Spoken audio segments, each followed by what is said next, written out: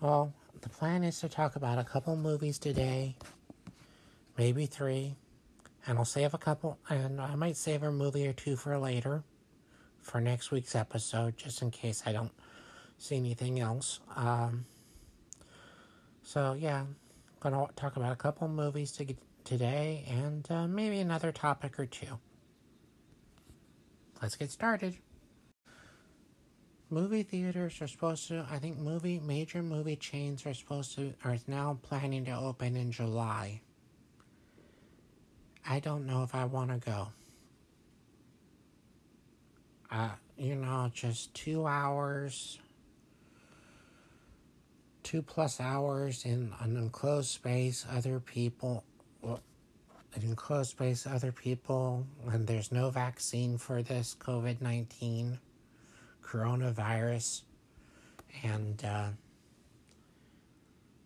I'm just not sure that I really want to go. Also, I'm going to be interested to see how this works because right now I think theaters are allowed to be open, but they can only be open at 25% capacity. So unless the capacity increases, I'm not sure that there's a financial motive to open, really, because as I say, I don't know as much about the movie business as I sometimes think I do. So I don't know how much it costs each day to run the projectors. Like, the electricity bill to run the projectors each day, multiple times a day. And the cost of operating a theater each day, I just don't know what it is. So, but I kind of think we'll see how it goes. But yeah, I just don't know if I'm going to want to go back to theaters when they open right away. Just a thought. Debt Collectors is out digitally, and it's good. This is a sequel to the Scott Adkins, Louis Mandylor movie, The Debt Collector. In that movie, they played French and Sue. Atkins played a British guy named French. It's kind of weird.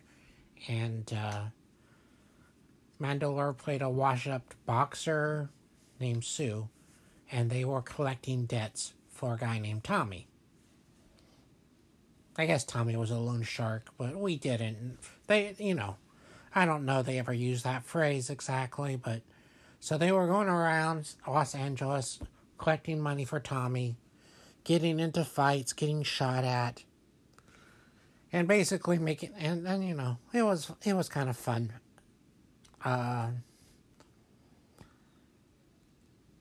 now, a couple years later, there's a sequel, and they're going back, getting into more fights, collecting more debts. But there are some nice character moments. The fights are pretty good. The director's Jesse V. Johnson. He also directed Atkins in The Debt Collector, Accident Man, Avengement, Triple Threat, and a couple more movies, I believe.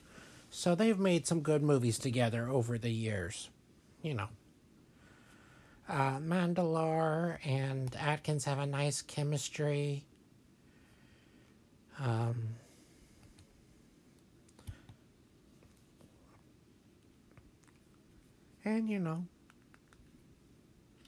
it's it's a nice little movie. I mean, it's an enjoyable movie. Nice, maybe not, because they're collecting debts and beating people up. So nice is probably the wrong word. But I did enjoy it. So I think Atkins' next movie is a movie called Legacy of Lies, where he's a CIA agent betrayed by a former colleague. The traditional CIA agent movie. But maybe it could be good. Who knows? 1998's Mask of Zorro stars Antonio Banderas, Anthony Hopkins, and Catherine Zeta-Jones. It featured music by James Horner. it was good. The music was good too, but the film was good. James Horner is a composer. He's known for a lot of movies, but also I think he did I think he did a couple of the Star Trek movies, and also I think Battle Beyond the Stars. I'd have to check on Battle Beyond the Stars, but I think he did. So yeah, this is pretty good. Anthony Hopkins plays Zorro when the movie starts, and at one point he decides to train Antonio Banderas' character to take over the role. Catherine Zeta-Jones is his daughter, who was taken away from him and raised by the evil Spanish governor. So, she has a nice chemistry with Banderas. Banderas, I don't think I've seen him better in anything than he was in this. I mean, I guess I'm not the expert on Banderas, but I just don't think he's ever been better. So there's that. I did really like this one. It's good. It's a little longer than I remembered, but that's the only real negative. I've got the new Blu-ray and 4K, and I only watched it on the Blu-ray, but still, it looks good. And it came with and so that was nice. One of the villains later ended up in TV as the Reverse Flash, so that's kind of funny. But you know, not a bad thing. It's just a thing. It's just after seeing this Zorro, two things come to mind. One, that Legend of Zorro, the sequel, must be really bad, because I don't remember it at all.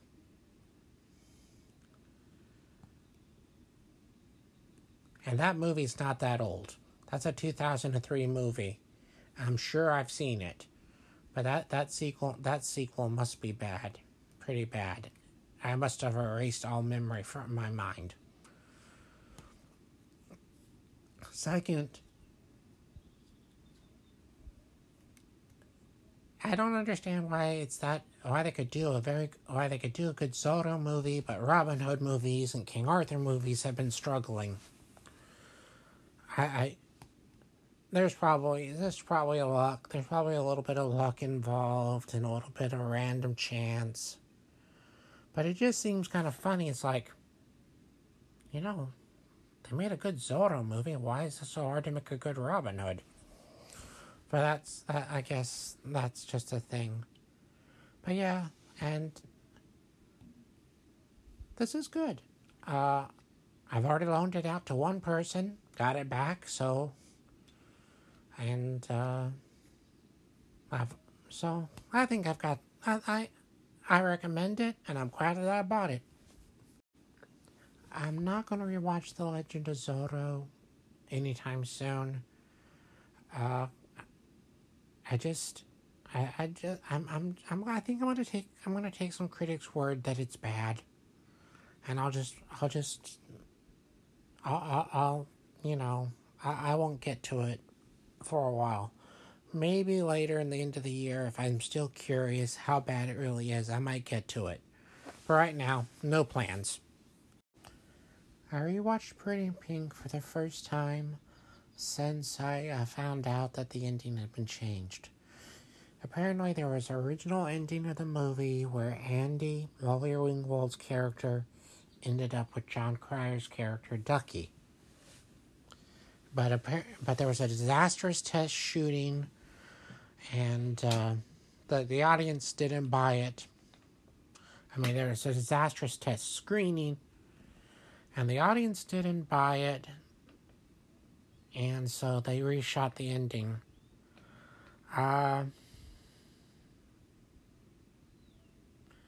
So it's kind of interesting to rewatch the movie after knowing that, because the ending works. The ending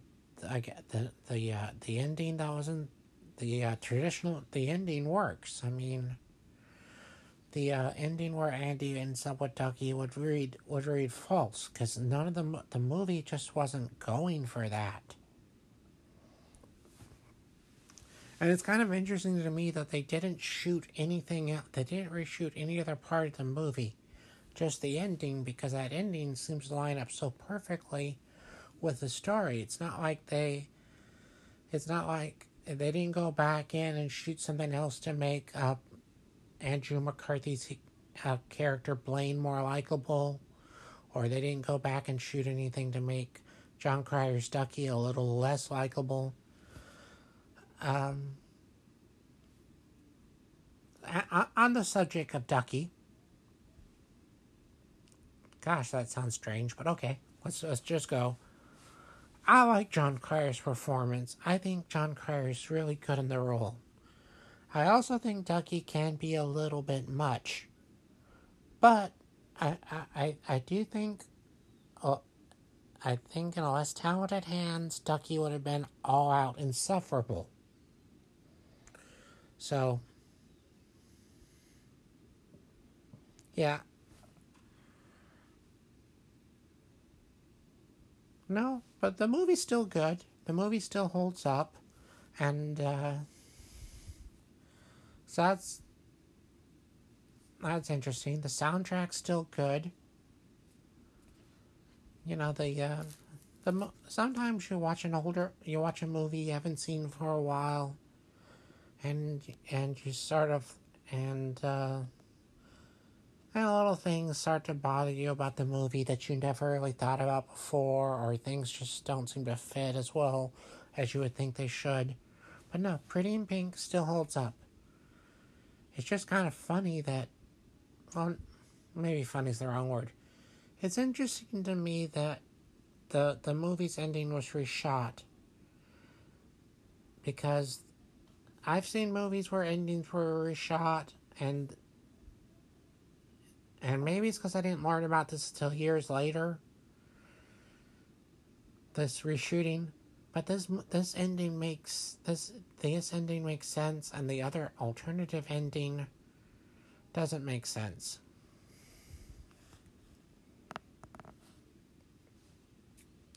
So I guess those are my thoughts. Of the three leads of Pretty in Pink, Molly Ringwald was the first choice for her part. John Cryer and Andrew McCarthy were not the first choice. At one point, I think they wanted Anthony Michael Hall to be Ducky, and then another point, I think they were interested in Robert Downey Jr. Tells you how old this film is, but still. Sorry, I'm kidding. I love Robert Downey. Nothing. I'm kidding, but you know what I mean. Yeah. But yeah, at one point they wanted Robert Downey Jr.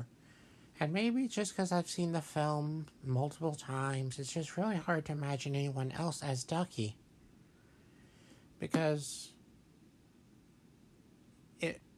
I don't know, it might have been interesting if Robert Downey Jr. was Ducky, because then maybe that, but I think Robert Downey is a different guy than Cryer.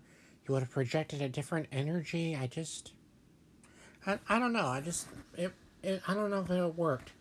And Andrew McCarthy, I think the producers wanted somebody more jockey, more traditionally, a little bit more jockey. Somebody, I guess, like the guy from 16 Candles.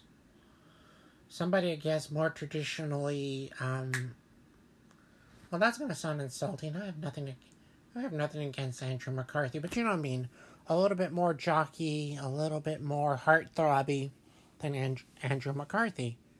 And although McCarthy's probably done better stuff in other movies, I thought he was pretty good at this at times. I mean, obviously, he wasn't as good as, he wasn't as good as Ringwald or Cryer, but it's not like he was terrible. It's just interesting that the producers didn't want McCarthy. they wanted someone else, or a different type. And Ringwald fought, and Ringwald kind of pushed for McCarthy. So that's interesting. I find that interesting. So yeah, this is an interesting. I recommend this movie. I've got the special edition Blu-ray on order. No, I don't know why. Well, I do know why, but we'll see. Yep. But yeah, I just think Pretty in Pink's pretty interesting, I guess. Or fair. Oh, maybe one day I'll do an episode about what are the best John Hughes movies and why. Maybe I will, maybe I won't.